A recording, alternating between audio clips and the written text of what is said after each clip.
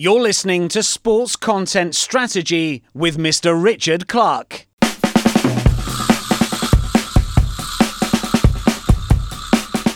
Years ago, it was right message, right person, right time. Now it's right message, right person, right time, right platform. So that hasn't changed and it isn't going to change. But interestingly, there is a camp who believe that actually we don't want personalisation.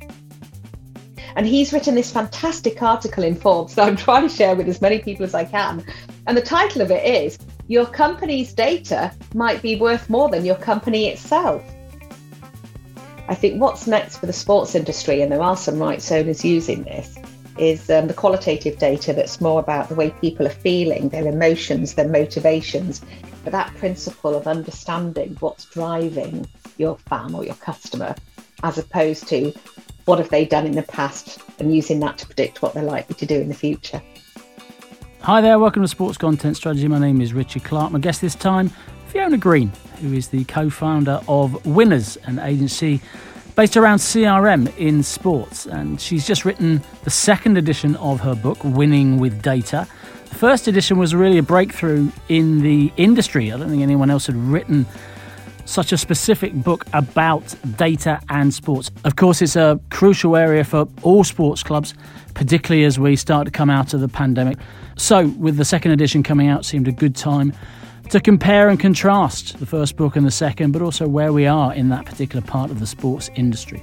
As I said, my name is Richard Clark. I'm a sports digital consultant. I work in the areas of communication strategy, content strategy, digital marketing, etc. You can find me at mrrichardclark.com or on all social at Mr. Richard Clark. E on the end of Clark's the only thing you need to remember. Anyway, without further ado, let's talk data. Let's talk CRM with this lady. Hi, I'm Fiona Green and I'm the proprietor of a niche consultancy called Winners and also the author of a book, Winning with Data, which goes through the use of data for the sports industry. On the business side of things, though, not the performance side. And the second version has come out, which has prompted this conversation, Fiona. Thanks for speaking to me. So, the first question, the standard question, I'm sure you've been asked it by a lot of people. What's changed between the book, which I think was 2018, if memory serves. That's right. Yeah, and now, 3 years or so, you've updated it, you've developed it. So what's changed in the CRM world? Because the focus is on that CRM world in sport at the moment. It is indeed on the use of data and CRM and technology and digital marketing, etc. So I guess if you're asking me what prompted me to rewrite it, and you'll know this, Richard, from your own writing experience, the minute I submitted it as a finished manuscript, there were things I wanted to change about it. I mean, for example, typos are always missed, aren't they? But more importantly, the world is changing and evolving so promptly. The majority of the book deals with the principles, and the principles are never going to change. But what changes around it is the technology, the terminology, the use cases, etc. So I had always wanted to write another edition anyway. When Routledge kindly agreed to support a second edition, that's when I actually had to stop and think, what's different in a second edition? So what I can say is, in terms of the physical book, there are 36,000 different words. So the first edition was 82,000 words. This one's 92,000 words. So there are 10,000 more words, plus 26,000 of the original words have also been replaced. So where are those changes? Well, firstly, different case studies. I've got some fantastic new case studies. Some of the existing case studies have been updated. All the old case studies are still available as a downloadable link, by the way. So you do get the first edition case studies. And of course, we've had to talk about the pandemic. Why wouldn't we? Because that's had an impact on our industry. If it's done anything for the industry of CRM and data, it's elevated the importance. But of course, what it's actually done for the sports industry is forced us to think about different ways to engage. Technology changes. We've put a little bit more emphasis on different types of data storage environments. The first one referred to CDPs and DMPs, but primarily focused on a single customer view. We've gone a bit more into the CDP world, the client customer data platform. And also we've talked a little bit more about cross-channel marketing automation, just because, again, the industry is progressing and people are getting more comfortable with these areas. And of course, at the time that it was published, it was pre the actual implementation of GDPR as law. We all knew it was coming. We were all acting on it. But the second edition, this is post GDPR. And actually, we've got a great case study there from AS Roma. But again, the original case study, which was AZ Alkmaar, can still be accessed. So they're the changes from a content perspective. What's also changed, and again, you might be able to relate to this as an author, is the imposter syndrome. So a bit of the imposter syndrome kicked in with the first edition. I didn't really promote it. I didn't feel massively proud of it. I was extremely proud of the contribution the industry gave me, their anecdotes and their case studies. But obviously I had doubt in my ability to convert my knowledge into words on paper, because I had such tremendous feedback over the last couple of years, because the first edition has been listed as required or recommended reading in so many universities, and we've had business executives from all over praise it. That gave me much more confidence in the second edition. So, for example, reaching out to you and asking you, would you be interested in a podcast with me? I didn't do that with the first edition. But with the second edition, yeah, I'm puffing my chest out and I'm feeling quite proud of it. So let's talk about GDPR, actually. I mean, because you mentioned it, I was going to mention that later in the podcast, but let's talk about that now, because it did coincide. Your book did coincide with GDPR. Okay, so what's been the actual effect of that? Because I remember discussing GDPR with you at the time, or even ahead of its launch, and the approach struck me as tremendously interesting. Because albeit there was 4% of turnover you could be fined and millions of euros, etc., they were actually taking a approach that appeared to be make best practice, move towards more fair, equitable, and sensitive use of data, and will work with you. Has that continued to roll out with that sort of feeling, emotion around it? Because it seemed to be quite a progressive approach, in my opinion. Yeah, so it was our view that it was always very progressive, that, for example, here in the UK, ICO was not saying you have to go from being non-compliant to 100% compliant. There's always been a need for you to be compliant. But even ICO did myth-busting blog posts, and one of them was, we are not expecting you to be 100% compliant. I mean, they didn't actually use those terms, but reading between the lines, it's unlikely that anyone's ever going to be 100% compliant. And by the way, in the GDPR, there's an awful lot of black and white. I mean, sorry, there's black and white, but there's an awful lot of grey. And of course, we only turn that grey into black or white once there's case law. So the message that we were getting, and certainly the message we were sharing, was that we are looking to make sure you follow the law because it is black and white, and where there's grey, you interpret it in the way that the GDPR or ICO or whoever your local data protection office would want you to interpret it. Now, that was very different to advice we were seeing being given by other parties out there. I mean, we had our own clients that we subsequently picked up who were told by lawyers, you've got to delete this data, you've got to delete that data. But I clearly remember a conversation with ICO that's, and I call their helpline all the time, by the way, they're so helpful. I clearly remember a conversation where they said, we are not looking to ruin anybody's business here. We're just looking to make sure you think about your customers and you put them first, which, by the way, that's what digital transformation is about as well, putting your customers first. We're looking to make sure you can follow the law without damaging your business and you're constantly heading in the right direction. So that progressive approach that you interpreted, yes, absolutely, it was always there. It was, don't get me wrong though, they are capable, ICO is capable and has come down quite heavily on people who have blatantly breached the law. And obviously it's not just ICO here in the UK, it's other data protection agencies across Europe. There are some, big case studies of, in the sports industry, rights owners being hit with breach issues and following fines. I think the biggest one I'm actually aware of personally in the sports industry when it comes to rights owners is La Liga, Spain's La Liga, who were hit with €250,000 for their fan app. I don't know if you know the story of that one, but it's fascinating. They created this app that, again, depending on which post you believe, I've never heard it from the horse's mouth, so I'm only repeating the material that I read, was that it was originally developed to help La Liga understand where there are illegal illegal broadcasts of their footage being played. So the app had this wonderful functionality and by the way, you had to consent to it. They followed the law. You had to consent to it. That at any point in time, the microphone could turn on for a 5-second soundbite, and the location data would kick in, so they knew where you were. And the principle was, if the microphone kicks in and they can hear you in a pub watching a broadcast, and they've got your location, and nobody in that location has bought the rights to the broadcast, they'll know that there's an illegal broadcast going on. And but where they lost their case when they were taken to court for breach was that 5-second microphone burst. The only person that consented to being heard was the person who'd actually downloaded the app. But of course, if they're in a pub with a bunch of mates around them, their mates' personal data was compromised, and they did not consent to it. Only the app downloader themselves. So quite an interesting case. But again, that's not from the horse's mouth.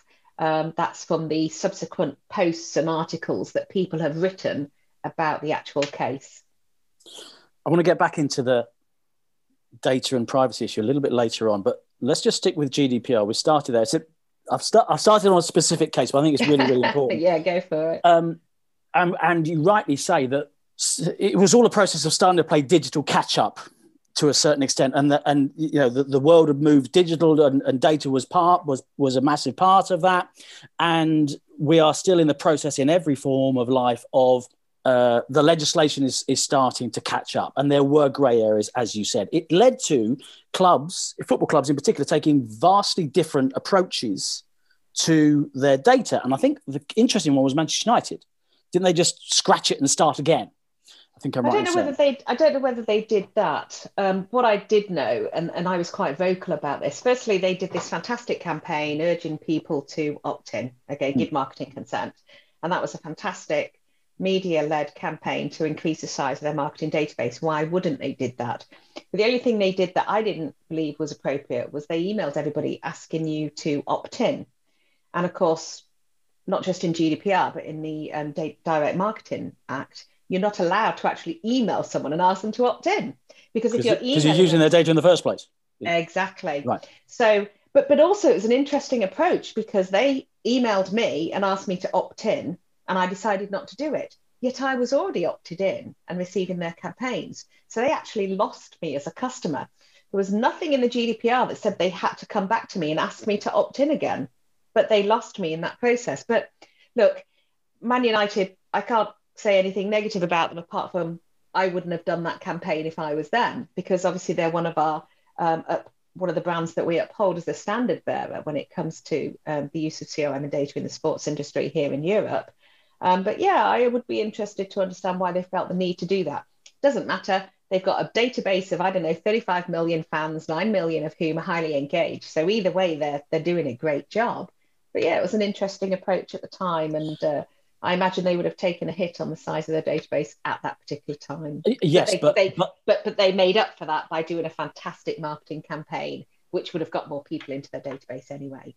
And also, and I think I read quotes supporting this, that even though their database might have been smaller, the relative percentage of engagement was higher, because they'd taken out the people who weren't particularly engaged and weren't particularly active parts of that database. Yeah, but we'd never advocate taking data out your database, because they might not be engaged at that time, and that's why we use re-engagement campaigns and tactics to get people back into the environment. And if it transpires actually they never answer to email anyway, they need another channel to engage with, you've still got that data point that provides you with some insight. I would imagine that when you say they took out that data, they probably took it out of their email marketing platform, but I hope they didn't actually delete it. I'm sure they wouldn't have actually deleted it, because just the fact that they know this person does not respond to email is a valuable insight in itself. This person does not respond to email. They've clearly got a relationship with Man United, and this is what it's been in the past. We need to find another channel to engage with them. But, we work with clients all the time who have customers or fans who aren't engaging with email, but we don't delete them out of the database. We delete them. We put them in an environment where it doesn't cost them money to store them, for example, because sometimes email marketing platforms, you're paid on the quantity of records you have there. So if they're not responding to emails, you take them out of that, but you don't get rid of the data. It's still a very valuable data point. But again, anybody who works in email marketing, we talk about re-engagement strategies, that if people are not responding for a certain period of time, you have a win-back plan. Like, how do we get these people to engage? Because it might be that people have not engaged for 3 months because, I don't know, that they were distracted, had their mind on something else, but they fundamentally still love to know about Man United. So the next time Man United has a massive statement to make, that's the time that you go back to these people who aren't engaging to see if there's something else you can do, something else you can say to them, such as a massive announcement that will get them to engage again.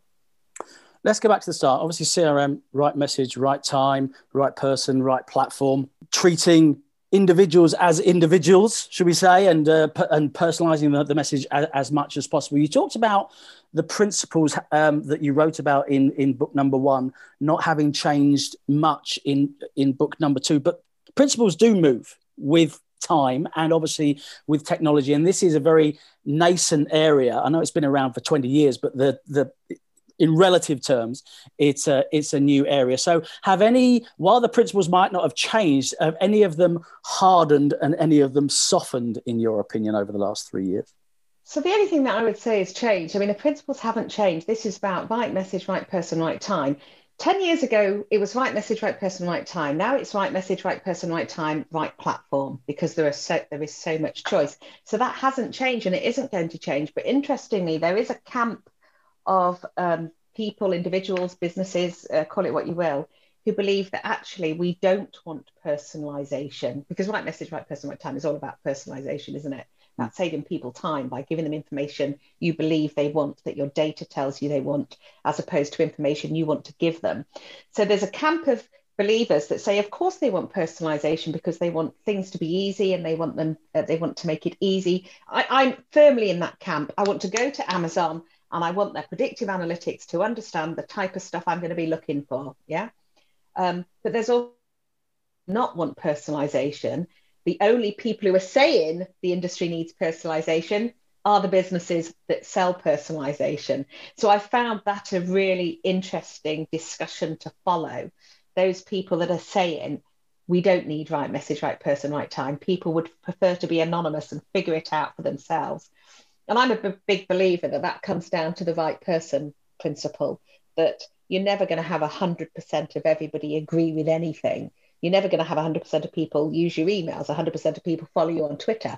It is all about finding the right approach, content, channel, message for the right person, or based on what the other camp is saying, letting people who don't want to hear from you not hear from you. But that's what an unsubscribe button's for. That's what incognito browsers are for. That's what, opting out of retargeting advertising is for. Those applications have been put in place to cater for those people who do not want personalization.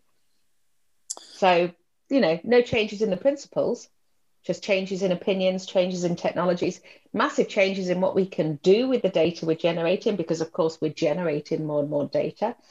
So we've always talked about, your key data points being demographics, behavioral, transactional. I think what's next for the sports industry, and there are some rights owners using this, is the qualitative data that's more about the way people are feeling, their emotions, their motivations. People refer to Net Promoter Score, which of course is quite a prosaic version of this. But that principle of understanding what's driving your fan or your customer, as opposed to what have they done in the past, and using that to predict what they're likely to do in the future. Yeah, it's always hard because people don't act logically. People also act against their own interests, and also your propensity to buy something. I don't know about you, Fiona, but a couple of things have turned up in my house after I bought them after 11 o'clock on Amazon, when I've been in a weak, tired, and maybe slightly inebriated position. I wouldn't want anyone to use that data as an indication of future performance, right? Because they didn't want the damn thing. I was just weak, right? So there's but Richard, what they will do is know that 11 o'clock on a Saturday night is a good time to hit you with a message about items they can't get rid of, because there's a really good chance you'll buy them. Yeah, I'm open to buying, all sorts of weird and wonderful, wacky things. Yeah, so that's the best time to ping me. Maybe so. But the point is, the the concept, when we're talking about psychological things, the concept of the human as rational, and they've acted previously that way, so they're going to act in the future this way as well. That's a complicated issue, really complicated. 100%, and that's why we haven't yet developed it yet. And it's also why I have a problem with Net Promoter Score in sports, because you ask somebody as they leave a stadium, how were the hot dogs? Well, if your team's been canned 5-0, they're going to say they were terrible, they were cold, I hated them, even though they were most fantastic 5-star hot dogs in the world. But if your team's won 1-0 and the hot dogs were rank, cold, stiff, chewy, they're going to say they were amazing. Everything was amazing because they just friggin' won. So that's my challenge with the principle of Net Promoter Score. But yeah, this issue is really interesting. And Charlie Shin, a massively smart guy, he used to be at the MLS, he's now with a club in the States. He introduced me to a new concept. It's not a new concept, it was a new concept to me. This whole principle of customer personas, we develop them based on the type of stuff you just said, the data points that we have access to. He introduced me to a concept called jobs to be done, which was developed by this incredibly smart chap. Unfortunately, he passed away, but he was a New York University academic. So the principle behind jobs to be done is that we don't think about who Richard is, what he looks like, his marital status, his household income, when did he purchase, what did he do, we think about what is Richard actually trying to achieve with this purchase, or with this fandom, or with this engagement. So, for example, you buy, the reason you buy Red Bull, as their advert shows, to give you wings, to make you feel great, to make you do this, make you do that, is to make you feel something. It's not buying Red Bull because you're this age, you're this gender, this is your buying hat. And so it's taking that principle of understanding people's motivations based on what's going on in their head and their heart, as opposed to their actions. But it's just so difficult because it takes us into neural networks. It takes artificial intelligence to its absolute nth degree, where we're trying to replicate what's happening in a person's brain using technology. So it's a really complex area. I think it's a really interesting point, because one of my issues with CRM is that it's not enough about the R, the relationship part. I see lots of presentations and they measure themselves on financial transactions. Whereas for me, as a supporter of a club, I would love to see more presentations from CRM professionals developing the relationship, the story, which also taps into, why am I supporting this club? What's my emotion? What's my motivation? Why do I keep coming back even though they've been losing for 10 years? Because there's no actual logic in that, in a sense, apart from the emotional side, okay? And do you accept my point? I mean, I see lots of presentations, and they're about money. They're about money. They're trying to sell me stuff. I was just going to say, firstly, Richard, you're probably sitting in the wrong presentations. But secondly, one of my favourite quotes about this area was from a guy called Colin Rattigan, who used to be a senior VP at Adidas. And he said his KPI for the business is not about how much worth of merchandise he ships. It's about how much engagement he generates, because the end result of engagement is revenue, full stop. So chase the engagement, not the revenue. So yeah, this is all about the presentations that you're sitting in. But I do come back to this sentiment and emotion stuff. I mean, think about how hard it is for the UK, people trying to understand motivations and mentality and emotion of the UK. I mean, when you're watching a game and you say, great pass, a machine, a computer, can't tell whether you're going, oh, great pass, when it was a dud, versus great pass. Because at the end of the day, they're taking the words and converting them into binary numbers, a 0 and a 1 fundamentally. How do you tell whether that was a sarcastic great pass or an absolutely brilliant great pass? And that's the whole challenge with taking that emotion and taking that motivation. And as I say, it takes us into a path of neural networks, which is getting computers to understand what we're actually thinking, getting a computer to behave like a brain. And that's really challenging because converting words or converting actions into data that we can use means converting it into text, converting it into ones and noughts. And I always use the sarcasm example because that's the best possible example, because it's, even Americans talk about the British sarcasm. So, it's something that's easy to understand. I agree.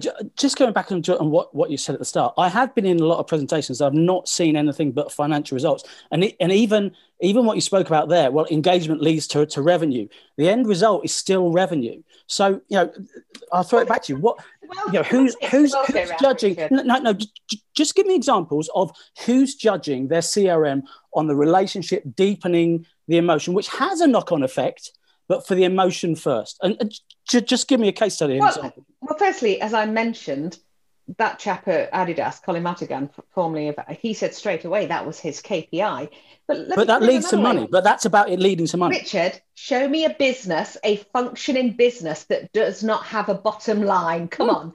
Man United, of course they care about what their fans say, but their fans also want to see them buy the best centre forward who will help them win the Champions League. It comes down to money. So yes, we might say engagement, participation, fandom, I want you to love me. But if you are operating as a business, then at some point in time, the money has to kick in. People would be naive to suggest it doesn't. And that's why the presentations that you're sat in, for example, of course, they're going to end up with money, because whichever presentations you're looking at, whether they are presentations to sell you content or design or technology or consultancy, somebody has to pay for it. Okay. And by the way, my favorite conversation at the moment, talk about being crude and commercial when it comes to data. My favorite conversation, and this is driven by a learning I'm getting from a guy called Doug Lancey, who created this concept called informatics, is imagine when we can put a database or your data on your balance sheet as a corporate asset. And he's written this fantastic article in Forbes that I'm trying to share with as many people as I can. And the title of it is, your company's data might be worth more than your company itself. I mean, imagine somebody going to buy Leeds United, and out of all the assets that are listed on the balance sheet, one of them is data. Imagine what that number's going to be next to it. So look, let's be honest about it. We use the words engagement, participation, fandom, emotional connection, but we are all businesses. And what makes businesses work? Money. It's as simple as that. Well, of course they do. But sport obviously is it's a passion industry. Of course, it's a passion. So there's some different dynamics at play. But the fans can't have passion unless they've got a team to watch. A team cannot perform unless there's money to pay the players. Of course. But we've moved into a situation in sport per se, where the business side, from many fans' perspective, has taken over and taken away the emotional side. And while I agree with you in terms of the way data should be used, I would think I want a more personalized experience. I want it to tap into the emotions of me. That's going to have a knock-on effect. It's where you judge it, because of course you need money. And you know what? I've got no problem if my team wins buying that shirt with, cup winners, blah, blah, blah on it. But at the same time, I've also contributed last year when my cricket club hasn't got any revenue coming in purely for the emotional side. I'm not. So all I'm saying, there's a slightly different dynamic going on because of the emotional side of sport. Of course you need money, but there's a fundamental issue at the heart of certainly the higher levels of sports like Premier League and NFL of greed. So it's not about not making money. It's about greed. That's probably the wrong. Yeah, Richard, I'm probably the wrong person to have this discussion with, because firstly, whilst I hugely appreciate fandom, and that's actually why I work in sport, because I love the fact that sport can generate tears of joy, but also tears of sadness, tears of pride, and all the rest of it. But I'm also a commercial person, and I'm a realist, and I'm a pragmatist. So I know that we cannot generate these tears of joy and these pride moments of pride without revenue. Okay. I also believe in, unfortunately, it's market demand. Do I wish Premier League players weren't paid so much and we could pay nursing staff more? Of course I do. But this is about market forces.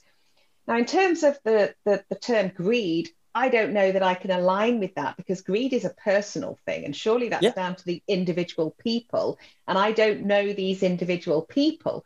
When I look at these fantastic television, TV deals, media deals that the Premier League or the NFL or the NBA are doing. It's because there's a demand for that and people are prepared to pay it, and that money is needed to continue to develop and sustain the sport. What happens with shareholders? What happens with personal wealth?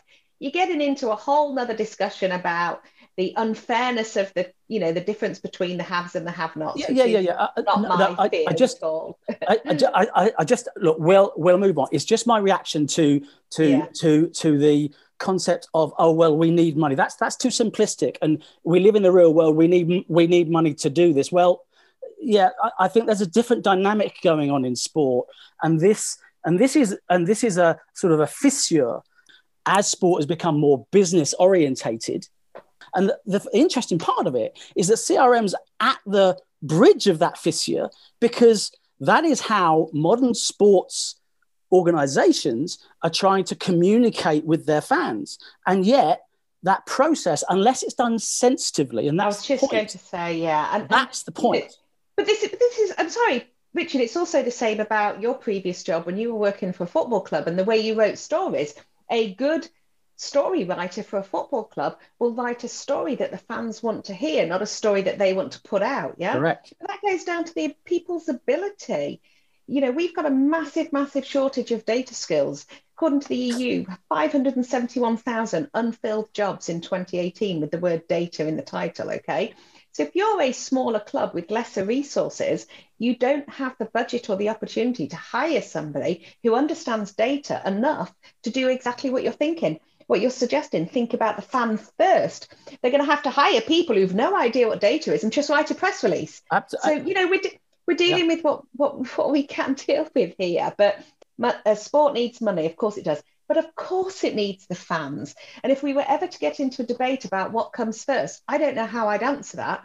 All I know is if your favourite club will not pay that player the money that he needs or believes he deserves, he'll go and play in China where they will pay him, or in America where they will pay him. So ask the fans on the terraces, do you want our club to pay for this player, or do you want him to go and play in North America? It's interesting how that discussion's actually moved, because I think fans actually see a little bit wider than they used to. Yes, there'll be the noisy ones that don't, but I think there's a whole bedrock that are trying to understand, well, okay, chasing money and chasing and throwing money at players only gets you so far, and it peaks and troughs. You know what, Richard? Can I just say just a final point? I've been in sports, professional sports, for 30 years, and the conversation has been the same for the 30 years. The bubble's going to pop, things are going to implode, blah, blah, blah, blah, blah. We're paying too much money. We're not caring enough about the fans. And it's been the same message for 30 years. And I don't know what the answer is or the solution is. I'm not that smart. All I know is that if we use data the way it should be used, we can improve the experience for the fans. The challenge is we just don't have enough knowledge and skills to keep up with the pace of technology. From a content perspective, one thing that always strikes me is there's a lot of focus on the data side and segmenting the data, reaching people. I think there's not enough specialist content professionals involved in the CRM process at times, because that messaging is fundamental. That messaging is absolutely fundamental. And you're right, a good content person is going to understand how to reach a certain demographic in a different way. I've always argued while there's a need for data professionals, there's also a need for, we're talking about right message, which is crucial, right time. Well, that investment in the message and the nuance of the message isn't always as crafted as I would like it to be. Thoughts on that? Richard, I just had that very same conversation with a client this week. I was talking to the senior manager at the client, the CEO actually, and we were talking about the different way we're cutting your data to create segments, blah, blah, blah. And we were talking about progress and what does the coming 12 months look like. I said, the challenge you have is it doesn't matter how much we know about your customers, your fans, you don't have the ability to produce the quantity of content to be able to deliver it. A basic crude example, we can produce 6 different customer segments that need 6 different versions of basically the same message. You only have the resources to deliver one version of the message. So, there's that balance as well, as you say, that the value of the data we're creating or generating and the way we're presenting it and the ability to use it through the marketing channel for the right message bit is only as valuable as our ability to generate the right message. And, you know, as I say, I had that very conversation with a client CEO this week.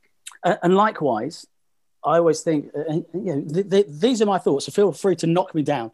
But there's a sometimes too much emphasis on the technology rather than the culture within the club to deal with the data correctly, to make sure that everyone's on board with regard to the data. I mean, one thing I've taken from you and I took from your book last time was the ability or the importance of having a data champion, someone who was responsible for the process within the organization. Because too often you would have a situation where people would revert to previous formats of inputting data, or they'd revert to old ways. Collecting it, yeah, absolutely. And that's part of the challenge for any industry when they're trying to embrace a new strategy or a new approach. And we call it business change, cultural change, or cultural silos that make it a challenge. And actually, it was Mick Canetta from Arsenal who provided the case study for the first edition of the book, and he's generously updated it for the second edition of the book. But yeah, absolutely, that can be a challenge. So we use this term BAU, business as usual. What we're trying to do is embed these processes as business as usual. So we automatically do it. That's down to the individuals. I mean, look, with you and me, we're of a certain age group. So we've spent more time doing things in an analog fashion than we have in a digital fashion. But thankfully for the younger generation, those involved in startups or just graduated, they've only ever known digital. Yeah. So that cultural challenge will lessen and lessen. Having said that, once they get to our age, there'll be other things as well that they're going to have to pick up and adopt. Who knows what it's going to be? But without a doubt, the technology is never a driver. It's only ever an enabler. We need processes, we need strategy, we need so many other things to be in place to ensure we can do this properly, which is why it develops slowly, why we are developing slowly. Because, you know, this is actually something I was talking about last night with a group of people. A lot of people think that the sports industry, even Manchester United or the Dallas Cowboys, are these massive enterprises. But actually, in the scheme of world industry, they're small to medium businesses, yeah?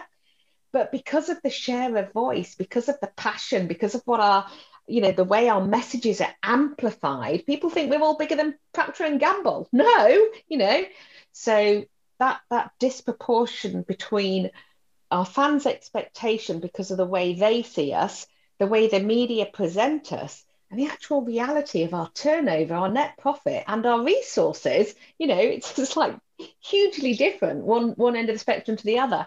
And that can be a challenge to fill the skills gap with that challenging business situation. And the expectation of supporters, given that they have a perception of the industry being so big, they expect, I think there are a certain element of fans that will expect very personal service.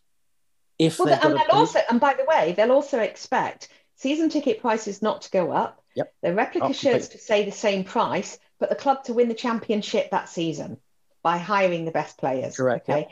So, and it is a dichotomy. And, going back to that question, what's more important, are the fans or the money? We wouldn't have sport without the fans, full stop. We wouldn't have money without the fans. But we have to also bear in mind that we need the money. It's like another argument that constantly goes on, which is more important, the media or the sport? Because the sport can't grow without the media, but the media doesn't have anything to talk about without the sport. It's thankfully a marriage made in heaven that we rely on each other. The fans are just as important as the sport itself.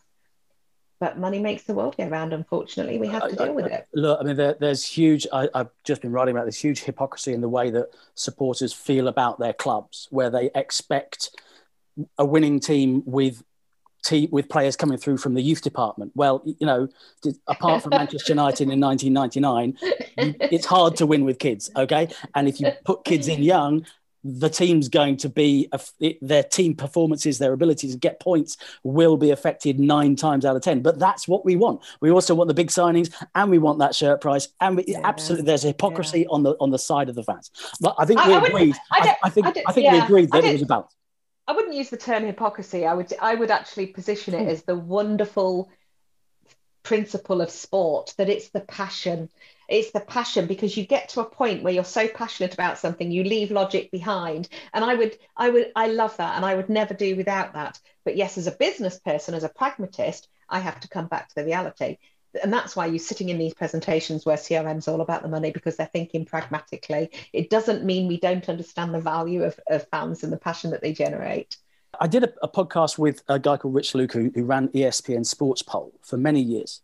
And he was talking about the importance of preteen kids actually in laying down the future of sport. But of course, the issue is marketing to preteen kids is, well, I was looking on your blog, and is it 13 to 16 is the kind of bandwidth to start marketing. So there's a very important area that CRM marketing can't touch. And it's always been an important area. I mean, the pop charts back in the day I've read about it, and they used to say the UK chart was dependent on the preferences of preteen girls. That's what they used to say about the pop charts. And many a career was won or lost on that. So that marketing to children is really important. And yet, what's the modern data play on that and thinking about that, given that there's so many restrictions? It's direct marketing, Richard. It's actually the use of somebody's individual data. So, for example, content on websites, content in social channels, although, again, there's an age restriction on signing up for a social channel. Yes. Content on TV. But that's ignored a lot, but there we are. Yeah, exactly. But no, it's about the targeted marketing, because social channels aren't targeted marketing unless you're paying for the advertising that goes with it. You use your social channels, but it's the ability to actually say, this person who I know is 12 is going to receive a direct message from me. And you're right, the age reference, and this is GDPR and the EU only, and EU and some other countries, is that the GDPR says the minimum age is 16, but each country within the EU or whoever adopts the GDPR also has the ability to reduce that age should they choose to. And the lowest age limit you can take it down to is 13. But, that makes sense. We don't want to be spamming, because unfortunately some people don't do this very well, and they spam and they spam and they spam, and people can be easily swayed, as you showed on a Saturday night at 11 o'clock when you purchased something goodness knows what. I mean, you would almost want there to be a control that it's not just people of a certain age, it's people who are vulnerable, people who are easily swayed, people who have intellectual disability. You'd want to put those controls in place as well. But ultimately, we're dealing with organisations, and we're dealing with their own ethics and their own morals, and we're looking for rights owners to do the right thing by their fans, which I would suggest they do. This point you made about the big greed in America, whatever, again, I can't talk to that.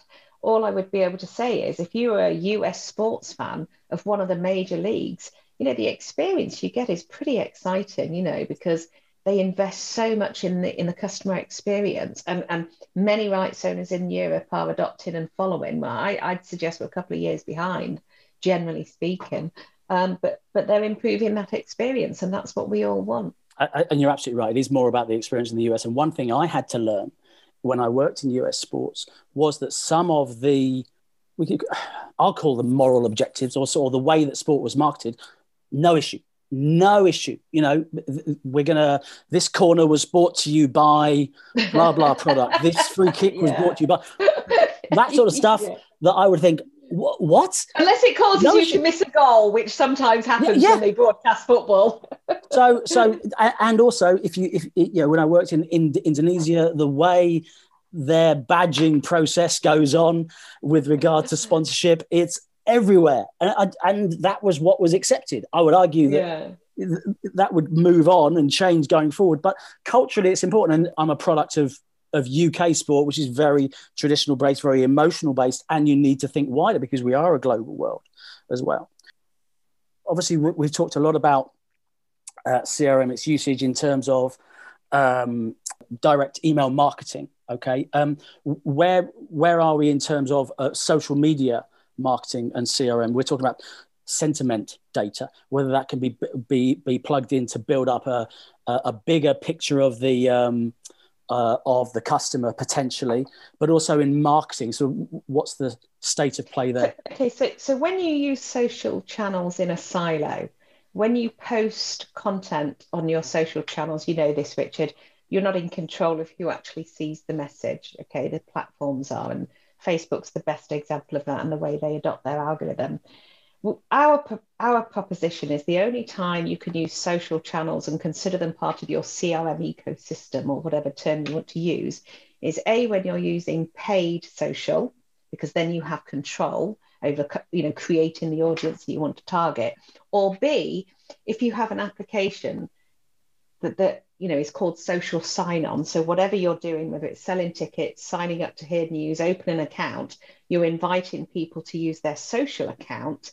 That way you can link the data you have in your database with somebody's social handle, a social name or whatever account name. Then you can bring the two together, and then you can use that information to be more targeted and relevant in your approach. The thing with social sentiment data, I have not yet seen, I've seen lots of different applications. The challenge we have is they were developed on the principle of scraping data, because of course the social channels don't want to provide you with that insight, because if they do, you have less and less need to use their channels for targeted marketing, to pay for the advertising, because you can take that beautiful social sentiment you get out of those channels, put it into your own environment and use it there instead. So unless there have been more developments in the area, predominantly everything I've seen comes down to these standard principles of using a social login or using social advertising, and then using a scraping process to try and actually pull out the sentiment. We have been working with some nice tools recently that allow us to get more data out of social, particularly Facebook. So you're able to pull out responses to posts and apply them to an actual person and stuff like that. But we still don't know how you apply sentiment to that at scale. I mean, obviously, if you read an individual quote, you know what the sentiment is, but we're talking about doing things at scale here, doing them for 100 people, 1,000 people, 100,000 people. You can only really use social one-on-one when you are actually reading each individual post. Well, show me a rights owner or a rights owner that's in a professional environment that has the ability to do that. So we're trying to automate it. We're trying to do it at scale. I'm not aware of any environment that allows you to bring that social data into your owned data environment and use the same approach without it involving some level of scraping, which is banned in Europe. I saw something quite interesting recently, and this wasn't deliberate with regard to data, but Ipswich said, you can't get back in the stadium, you tell us your seat number and we'll take a picture from your seat number and reply to you. And they're thinking, well, great, you've got a load of Twitter handles from your season ticket holders basically there. I'm not sure that they'd use it that way. It wasn't nice designed idea, that way, no. but it was actually nice idea. Actually quite an interesting idea that they replied to everyone individually. They had someone going around with a picture, and of course I was there thinking, well, that's quite good, because I'd be putting those in a Twitter list, and I'd be maybe having that on my tweet deck, and I'd be there thinking, well, okay, I could monitor some sentiment there from some sort of hardcore season ticket fans. Quite interesting. But the point is, because the person's having to tell them their seat number, they're managing to go to their ticketing systems and take the seat number and say who is sitting in that seat. So yes, what you've just talked about, doing it in TweetDeck, that's going to enable you to handle the communication within the social channel. But what they're able then to do is take that and put it into their CRM database, because they're going to have the customer ID that they got out their ticketing system and be able to align it to the customer ID in their social channel. I don't know whether they would have done it manually. I can't. I mean, even though Ipswich isn't Man United, that's still, I would expect a couple of thousand people that they're dealing with there. But I think it's only a couple of hundred. I was going to say it depends on how many people responded at the end of the day. Yeah. So, but to do things like that at scale, you're talking about technology, data, and automation. There's almost a split in the way that sport uses data, because if you are talking about an Ipswich, you're talking very local club in League One. Obviously, they're big club in the past, but a League One club now. They almost have different ambitions to a Manchester United, whose database will be crossing probably every country in the world, I would think. Well, we always talk about rights owners should have the same ambition as Amazon, Google, Netflix, and Spotify. the ambition should always be to think about your customer first. So instead of saying, how much should I charge for this ticket? Say, how much would my customer, my fans be prepared to pay? Instead of saying, what story should I put out today? It should be, what story would my fans and my customers like to hear? So I'd say that ambition should always be the same. It's just the scale, the framing of it that's going to be different. So Man United will have a global ambition in the way they treat their customers and fans. Ipswich is currently might just be Ipswich only, it might be county only, it might be England only, it might be the UK only. But the amount of investment, whether it's content because of different languages or technology because of applications, the amount of supporting services or resources you need to deliver and support that ambition is different.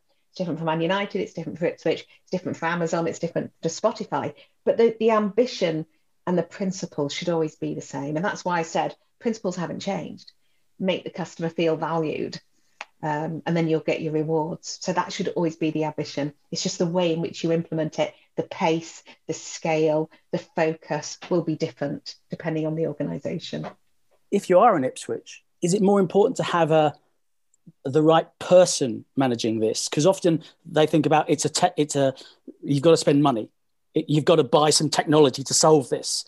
Whereas if you're in Ipswich, is it better to have to invest more in the person who understands this? You do an e-course, for example, just to plug your e-course for you there. Thank you. But someone who understands the process of that, given that we are dealing with smaller numbers and the technology is great, but you'll be wasting some money if you buy whichever level you're operating, you're always going to want to invest in the right people because technology is not a silver bullet. I'm talking about my book again. Oscar Ugaz, who you probably know, gave me a fantastic quote for the book. And he talks about it should be an 80-20 split, 20% on the software license, for example, 80% on the people to operate it. So whether you're Ipswich or Man United, the people are always going to be more important than the technology. Technology doesn't run itself. It's about the people and the processes that go with it. So it's just as important in either way. But if somebody had to make a choice on their investment, do I hire another headcount or do I license a piece of software? That shouldn't be an argument because if you don't have the right headcount, you can't implement the software anyway. So always go with the person because if you can't do it manually, you can't automate it. So if you haven't got the investment to automate it, let the right person figure out how to do it manually. A really basic example of that, and you've already mentioned email marketing. The cornerstone of targeted marketing, digital data-driven marketing is email marketing. It's not going to go away. It's been around for years. We're just getting better and better at it. So, of course, you need an email marketing campaign platform to be able to do email marketing properly because it provides you the trackable links, it provides you this, it provides you that. But if you don't have the ability to license that software, then a person can take the principles and just do it in Outlook, but it's going to mean only 50 emails at a time versus 500 or 5,000 or 50,000.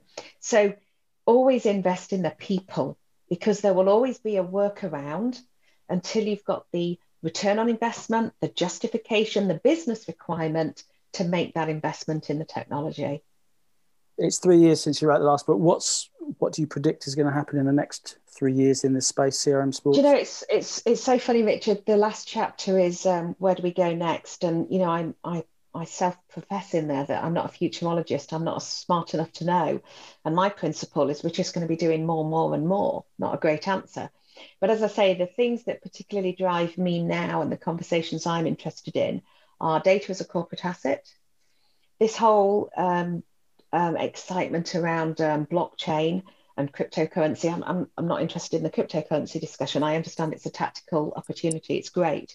But I'm interested in the principle of blockchain replacing the principle of databases. So actually using blockchain as a way to manage and migrate data because of its security.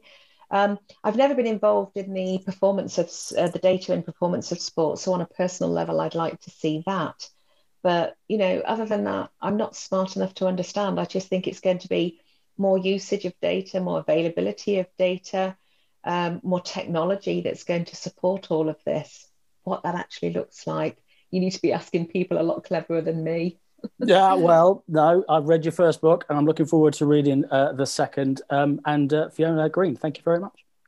Thank you very much indeed for giving me the opportunity, Richard. I really appreciate it.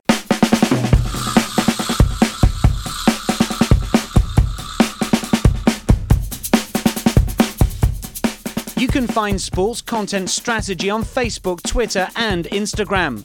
Go to sportscontentstrategy.com for more information and to sign up to the newsletter. Richard is at Mr. Richard Clark on all social media. Read his blog at mrrichardclark.com.